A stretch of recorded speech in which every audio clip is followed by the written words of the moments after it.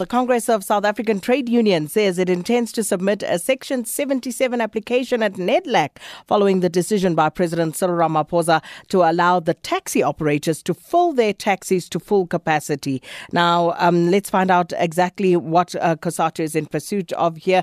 And we're joined by the national spokesperson, Sizwe Pamla. Thanks for your time this afternoon. Afternoon to you and the listeners. Mr. Pamla, would it be correct to say you are against the decision by President Ramaphosa and the National Corona Command Council to allow taxi operators to fill taxis to capacity? Not only are we against it, we condemn this decision because it's just pure capitulation on the part of government. They are afraid of the taxi industry. And they've turned the whole fight against COVID-19 to a farce because there's no use trying to fight and compel employers to really comply with the regulations when these workers are subjected to the virus on their way to work and on their way home after work. So even the employers are starting to ask us to say, what's the point for us to continue to hire these people that you want to hire and spend money if these workers are going to be bringing the virus on their way to work. So this is something we take seriously, and which is why we are going the Section 77 route. So please explain to us exactly what you are hoping to achieve here. Well, Section 77 of the Labour Relations Act allows us to raise these issues at NEDLAC so that we try and debate them there and find a solution. In an event where we deadlock and we are unable to find the solutions, then we will ask for a certificate, a Section 77 notice that will allow and protect workers if we embark on a strike or withdraw the labour. So we want to send a clear message to government to say if these workers are not going to be protected, we are going to pursue a route that's going to force government to take this issue seriously by allowing workers to withdraw their labour if they feel that their lives are being compromised.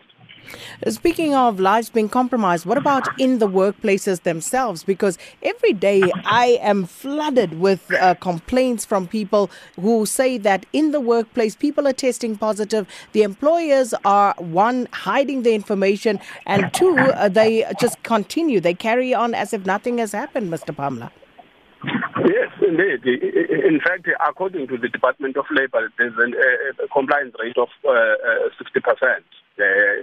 Across South African workplaces. So we do have a serious problem in various workplaces, which is why, as COSATU, we've activated our shop stewards. We have had a meeting with the minister to say we want these shop stewards, when they visit these workplaces, to be accompanied by labour inspectors because they do have a power to shut down these workplaces. So we're working as a labour to make sure that we attend to all of these workplaces, including the workplaces that are not unionized.